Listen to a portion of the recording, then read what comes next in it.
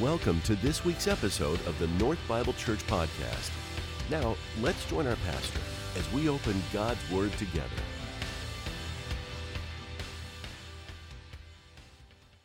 All right, well, good morning. Good morning. It is good to be here with you. You know, for years and years, I introduced myself as, hey, I'm Wes Buchanan. I'm the pastor of student ministry, and I have the best job in the world. Well, I no longer have that position here at North. That's Adam Knight's job. So either, that's right, Kayla, there's one, there you go, Kayla Knight. So either Adam has the best job in the world, or I get to come up here and I get to introduce myself as Wes Buchanan, pastor of men's ministry and missions and outreach, and I have the best job in the world, right? I think it's a little bit of both. I think we both have the best job in the world. So one of the things that I get to do as for a living, which is crazy to me, one of the things I get to do as far as the men's ministry part is hold events that connect guys together with God's Word and with each other. And so this Saturday, actually, we have our first ever grill and chill. All right, and our very own Nick Kokalis is going to share some of his faith journey, and we'll hang out, we'll discuss, and have small groups discuss those questions that he gives us. We'll hang out, have a good time, but we will have some amazing food. So we will have Jim Taggart's brisket, we will have Paul Yarger's pork shoulder, and then we will have Jeff Boogie's sushi barbecue bacon. I don't know what that is, but I'm excited to eat it. And we might put something green on the table as well, you know, just for dressing or something like that. And then also with missions and outreach, I get the privilege to be a part of a committee that gets to support, pray for, and get behind the things that are bubbling up out of North that we take outside of the walls here of the church into the community, Arizona, and around the world. And I get to be a part of that. For example, this last week, we went to Feed My Starving Children. We had an event there where we packed food together. This is some of our group. We actually had 50 people from North there packing food that got sent around the world. And so the crazy thing, there's 150 people there, but just our group, I want to give you the numbers of what just our group was able to pack that night, all right? There were 82 boxes that we filled full of this boxed food, and those boxes have 36 of these inside of them, okay? And so I took one of these when they weren't looking. No, I'm just kidding. And we packed, that's the equivalent of 18,000 meals that we packed. And to put that in context, the food that we packed this week, that you guys packed this week, is going to be sent to Thailand, and it will feed 49 kids for a year. So that is amazing. You guys get to be a part of that. I get to be a part of that. And the cool thing is the missions committee decided to pay for all of that food out of its budget, out of the offerings and tithes that you give. And so someone has to pay for that, and so we got a chance to do that here at North. And so it's a privilege to be a part of that. We're finishing our Best Summer Ever series today with the title Lean In. If you haven't noticed, we've used a bunch of in verbiage, grace in, jump in, and this morning is lean in. And I want you guys to just kind of picture this leaning in. I want you to think about this concept of leaning in. So if you go to a movie and it's this really intense part of the movie, you can kind of see other people, or like even yourself, you kind of like literally lean closer to the screen. You physically actually lean in. Or maybe you're watching a game, or you like football, and there's the end of the game, 3 seconds left, and there's a Hail Mary. Like you might actually be standing up next to the TV. You're leaning in that much to see what's going to happen. Or maybe you're in a conversation with someone, and they are just hanging on every one of your words, or you are hanging on. You're literally leaning in and fully engaged in what is happening. And so that's what I want us to see this morning, is through the lens of leaning in. When we look at God's Word, when we look at the passage we're going to talk about today and the ideas that I think the Lord wants to bring about, I want you to see it through the lens of what does it mean to fully engage? What does it mean to fully lean in to these things? So if you have a Bible, you can open up your Bible to Hebrews. If you have a Bible app, you can do the same thing. By the way, if you happen to not have a Bible, we will give you one. We'll give you 4 if you need them. Give them away to your friends, family. Come to guest services. We want to make sure that you have a Bible. So in a minute, I'm going to talk about something that I believe the Lord started in my heart about a year ago. And it was this article that I read, Dave Ramsey wrote, and it was about relationships that he thinks we should have according to God's plan. And this idea just kept bubbling up within me. I kept thinking about it. It kind of just kept coming up in my heart and in my mind, and it's developed and changed as I've been thinking about it, praying about it, going to God's Word, talking with other people. And so this is a message today that has been kind of churning in my heart and mind for about a year. And what I'm going to propose is that I believe every believer, every Christ follower should have 6 relationships in their life. That I believe, based on the life of Jesus and the God's Word, that there are 6 relationships that we should all have. And I'm going to talk about what those relationships are. I'm going to talk about how those are to be. But before we do that, we're going to talk about the why. And that's where the passage comes in today. But let's pray before we open up God's Word. And God, I thank you for this moment. You've known exactly who is going to be here today and what we're supposed to hear from you. And so I pray that our heart and our minds are open to you. I pray that the words that we're supposed to hear jump off the page. You promise in Isaiah that it's never going to return to you void. And so we lean on that promise right now, God. In your name, amen. So a little background for the book of Hebrews, all right? A little background of the book of Hebrews. We actually don't know who the author of Hebrews is. There are some clues that maybe it was Paul. There's some clues that maybe it was Apollos or Luke or even Barnabas, or maybe even a combination of those folks. But we don't know who the author is. What we do know is that it was inspired by the Holy Spirit. What we do know is that it was written around 70 AD, which would be about 40 years after the death and resurrection of Jesus. And what we do know that it's a powerful book, not only for theology, which is our understanding of God and understanding of who we are in relation to God, but also in this idea that we can have assurance of our faith. Like we can be sure of who our faith is actually in, and Hebrews addresses a lot of those things. So why do I bring up the fact that we don't know who wrote Hebrews? Well, 1, it's true, and 2, because it challenges me to go deeper in my faith. So here's why that challenges me to go deeper in my faith and in my trust in God, because I like it when I know who an author of a book is, and there's evidence to that, and there's people that speak about that, and there's facts that you can pull in, and a historian wrote about this person, so we know for sure that it was there, and like that's nice. I like when that happens, but that's kind of comfy, cozy. For what it does for me is it challenges me to say, okay, God, I'm not exactly sure all the details of what's going on here, but I know that you've given it to us for a purpose.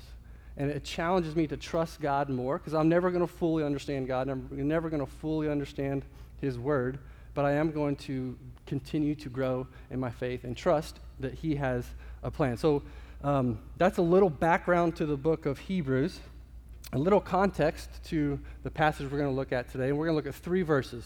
We're going to look at Hebrews 10:23 through 25. So what's going on just before this? The author is talking about, before this in the passage, the Holy Spirit is talking about Christ's sacrifice for all. The sacrifice we just mentioned with communion, and then this assurance of faith through the blood of Jesus Christ. So some pretty foundational things as a follower of Jesus that the author is talking about. And then immediately following the 3 verses we're going to look at today is a warning. It's a warning that if we're not holding tight to our assurance of faith, if we're not connected to Christ, what could happen to us? And so it gives those consequences of those decisions or decisions we don't make. And then following just those verses, we have this amazing chapter, Hebrews 11. And you might know this phrase, or might not. It's kind of coined the faith chapter. And what it gives us is this picture of the heroes of God's story and how strong their faith was and how many things that accomplished, God was able to accomplish through them with Abraham, Moses, Samson, Sarah, David, and Gideon. So a hugely important, powerful part of Scripture here in Hebrews, and tucked right in the middle are these 3 verses that we're going to look at today. And I kind of like to think of it kind of like the white, creamy filling of an Oreo cookie, or the Tootsie Roll center of a Tootsie Pop, maybe. Right in the, okay, it's in the middle, all right, of those things.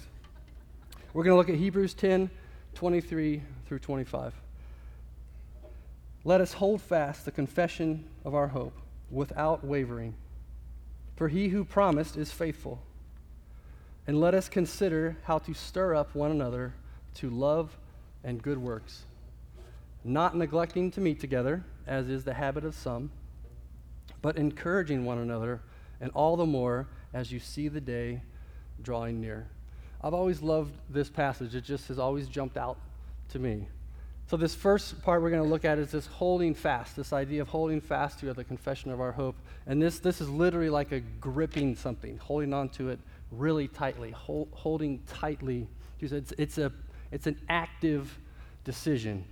To be passive would be that your hands would fall, right? But to be active in that decision of holding tightly to the faith and confession that we have in Jesus. And so, if you're holding something and it's not holding tightly, it can slip, right? Or it can move, or it can fall.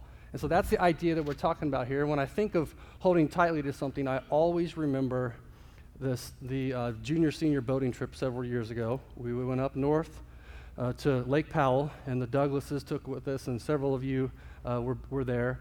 And it was great. We're on the lake, and we ski and stuff, and then Craig's like, oh, let's get out these boats, or let's get out these tubes, and I'm going to pull you around.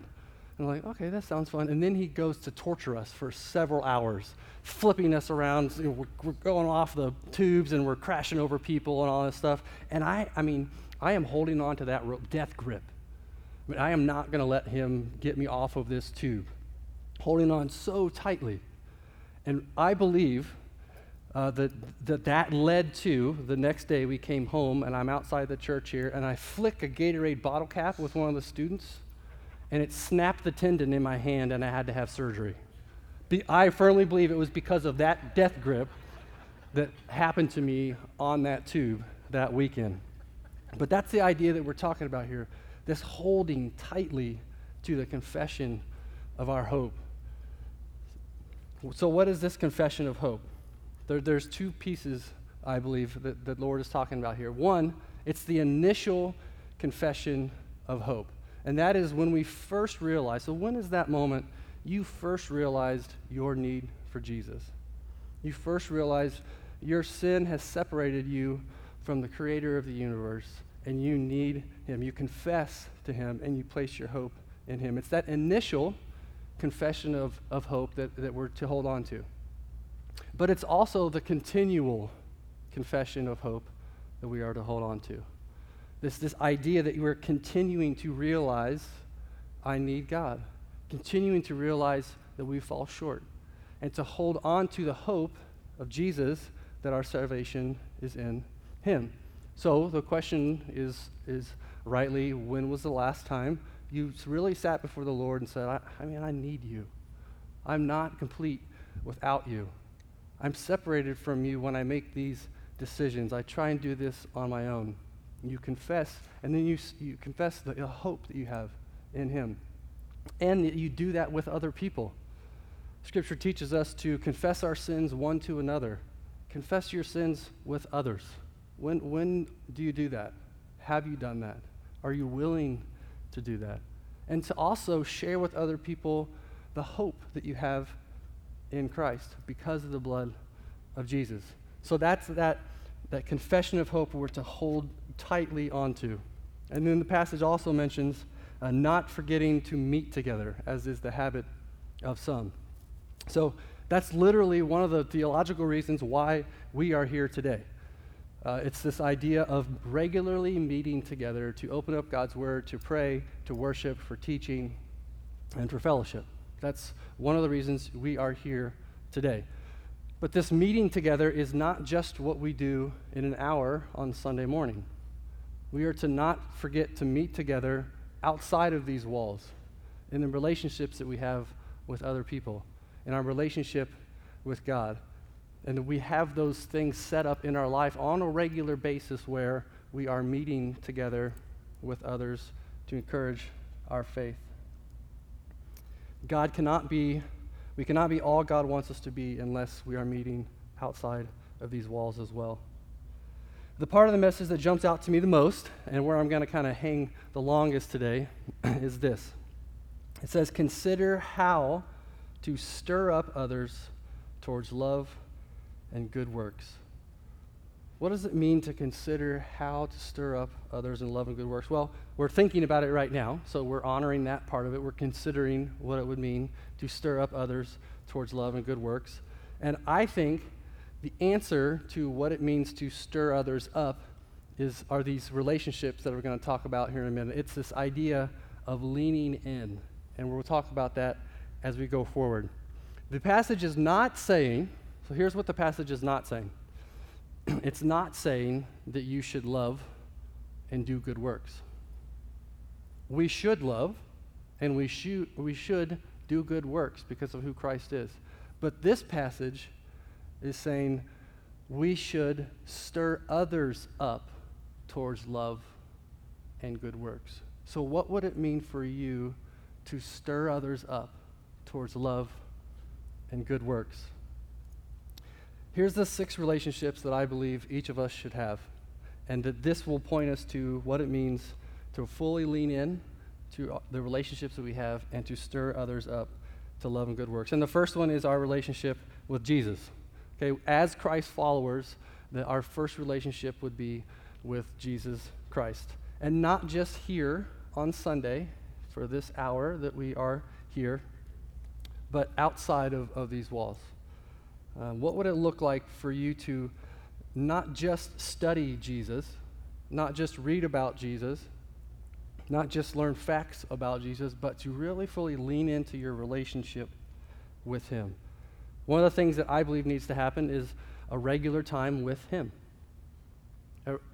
I'm not going to tell you how often that needs to be, or how long those need to be, or where you need to be, or what you need to listen to, or what you need to read or not read. But we do need a regular time with God in order to lean into what he would have for us. And I believe leaning into our relationship with Jesus would look like asking a few questions to Jesus, stopping, pausing, opening up God's word, praying, thankfulness, worship, and then asking some questions like, what do you have for me today? What is it that you need to show me right now?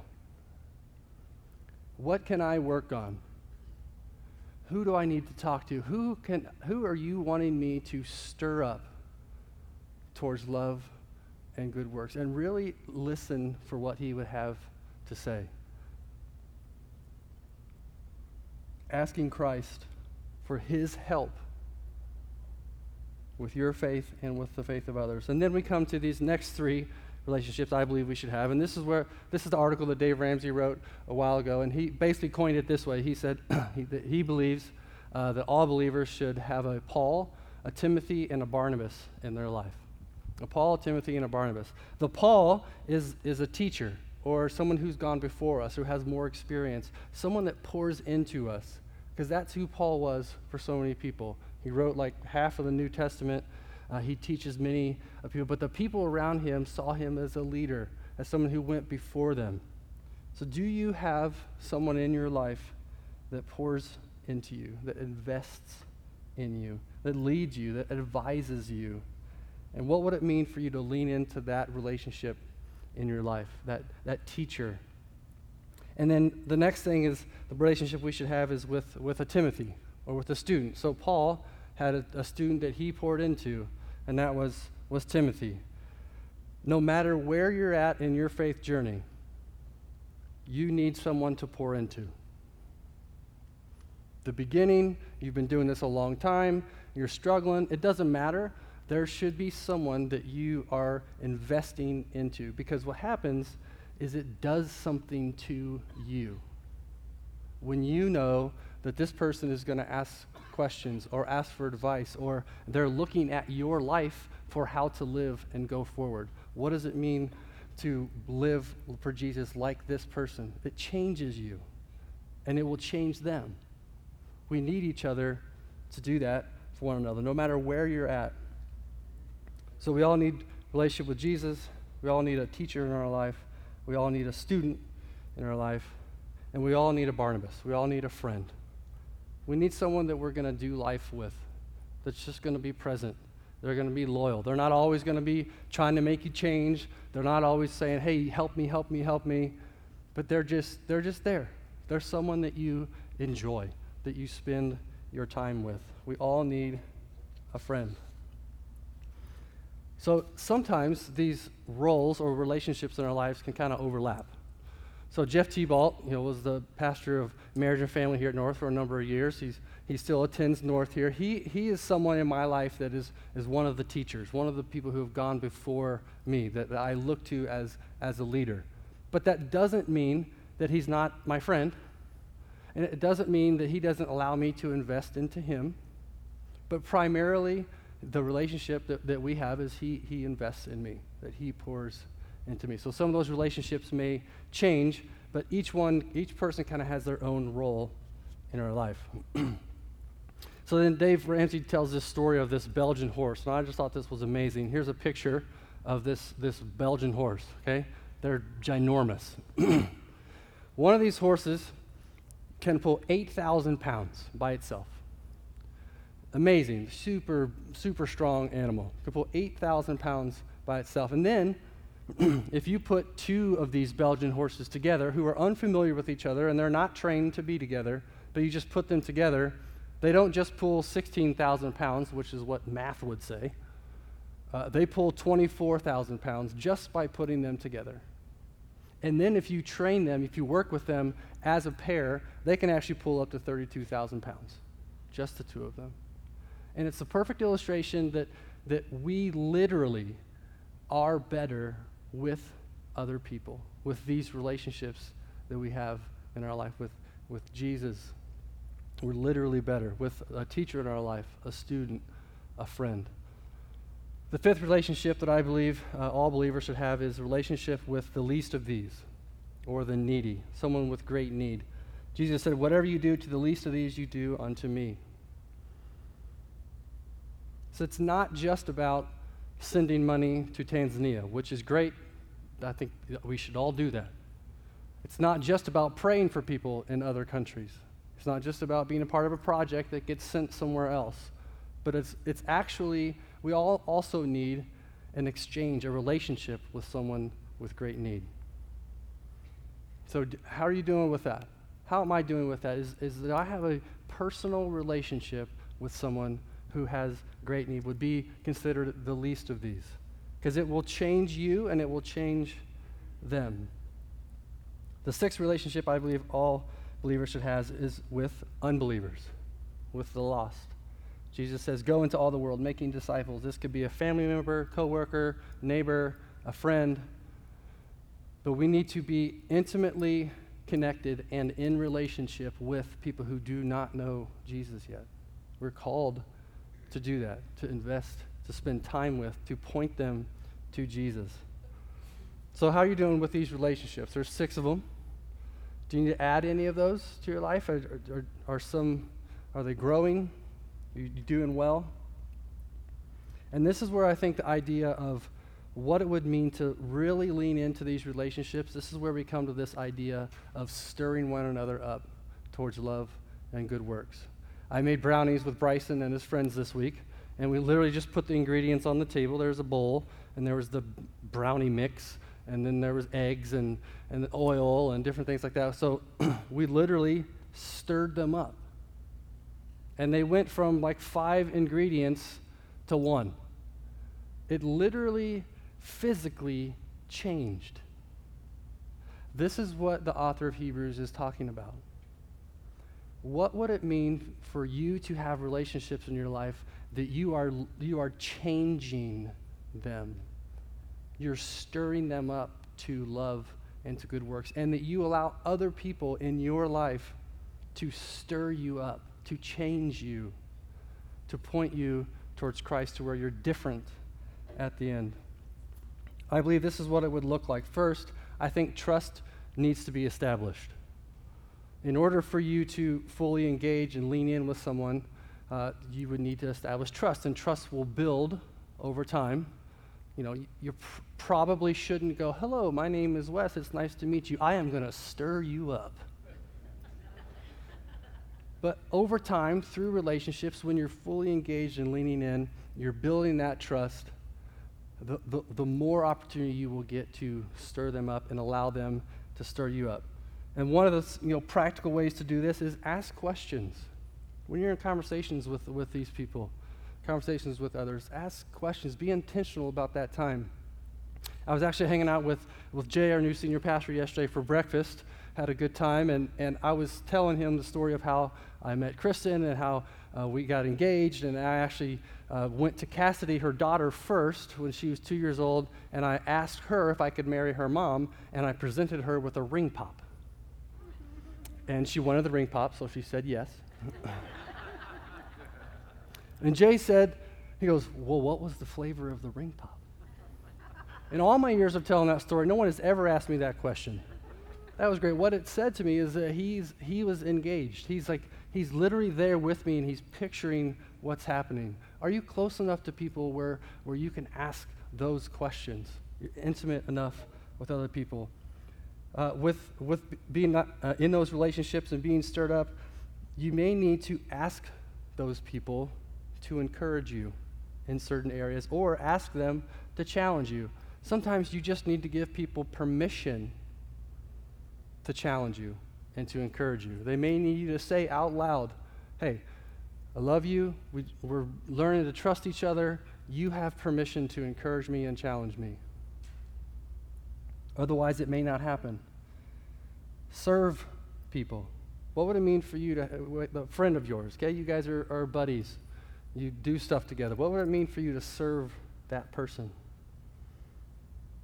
When it comes to an unbeliever or the lost, how powerful would it be if you, in some way, because of your relationship with them, you know them, you understand them, to stand up for them in something? What would it mean to them that you, as a Christ follower, stood up for them and fought for something for them? That would stir them up. That would stir up the people around you as you did that. You need to allow others to support and serve you. For some of you, this is a really hard one, that you would allow other people to support you, or that you would allow other people to serve you. It can't happen just one way all the time. We need people to serve. We need to allow others to support us, to serve us. We need to enjoy each other. What would it mean if you have a mentor or someone who's gone before you, or this teacher relationship in your life? What would it look like for you to just enjoy that person? Create something, create an event, create an activity that you would enjoy together with them. Open up God's word with these people in these relationships. Talk about the characteristics of God.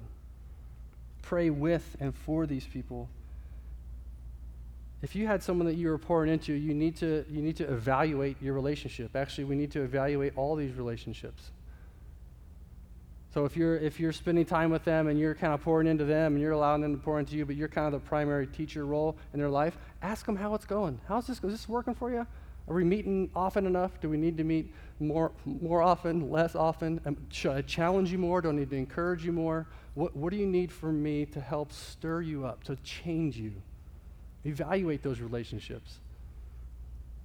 And then adjust your relationship based on what you think the Lord is doing or maybe not doing in you and in them. Have honest conversations. Do you have people in your life that you can't lie to? Point them to Jesus. Allow them to change you and for you to change them. So the list is, kind of simple, right? These 6 relationships I believe all unbelievers should have. The difficult part is living it out, because it's sometimes really awkward. Sometimes it's really messy. Sometimes it's really uncomfortable to allow people to fully lean in to who we are, and for us to fully lean in. Because what's going to happen is some of these relationships that you start, hey Wes, I heard that message, I need to invest in this kind of person, and so that starts, and then some of them are going to fail. That's just the reality of relationships. But keep going. Find someone else. Maybe try and evaluate, can you change that relationship? It will be messy because we are messy.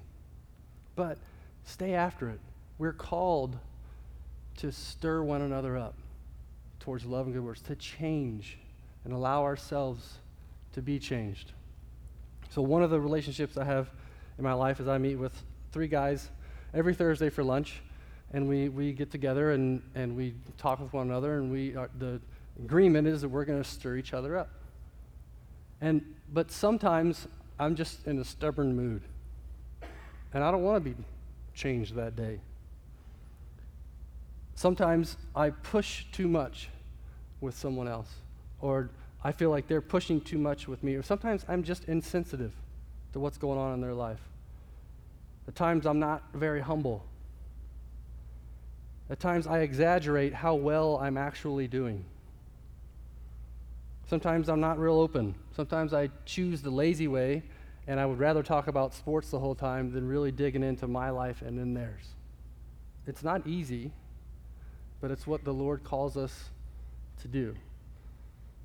It can be messy, but it's worth it, right? Christ asks us to do this. He models it for us. So this week, as I was studying for this passage, I was at Cartel. It's a little coffee shop in South Scottsdale, and I'm looking out the window, and this was my view of when I was looking out the window, and this little bird just kind of came bopping in, just like bouncing around.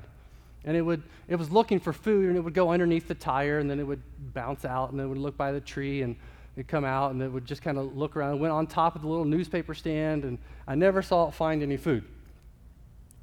And I was like studying this, and I was like, oh, that's kind of a cool idea, the picture. How easier and better would it have been if he had a bird buddy, and his buddy was like, hey, I'll show you where the food is. The food's not over there, it's over here. And then at the same time, he goes, oh, you're going to show me where the food is? Let me grab someone else and help them find where the food is. That just makes so much sense, right? It's like way easier if they just do that together. But that's what we are faced with. It's easier to just do it on our own. But I believe the Lord calls us to do it together, to fully lean in and engage with those people and stir them up to love and good works, and then we would also be stirred up to love and good works. Let me pray. God, I thank you for your word. I thank you that you are the original stirrer-upper of good works, that you came into this world for us. And so, God, as we leave here, as we consider maybe these relationships that we have or we don't have, that we're either leaning in, we're not leaning in, I pray that you give us opportunities to live this out in our life, that you convict us, not because of it's a good thing to do or because it was talked about today, but because it's out of our love and expression for you and for who you are. We say thank you for this morning. Ask all these things in your name. Amen. Thanks for being here today, guys. We have our prayer partners over here if you'd like to trade with and for, and then you can record your prayer requests on the table. We'll start praying for those tomorrow morning. Love you. We'll see you.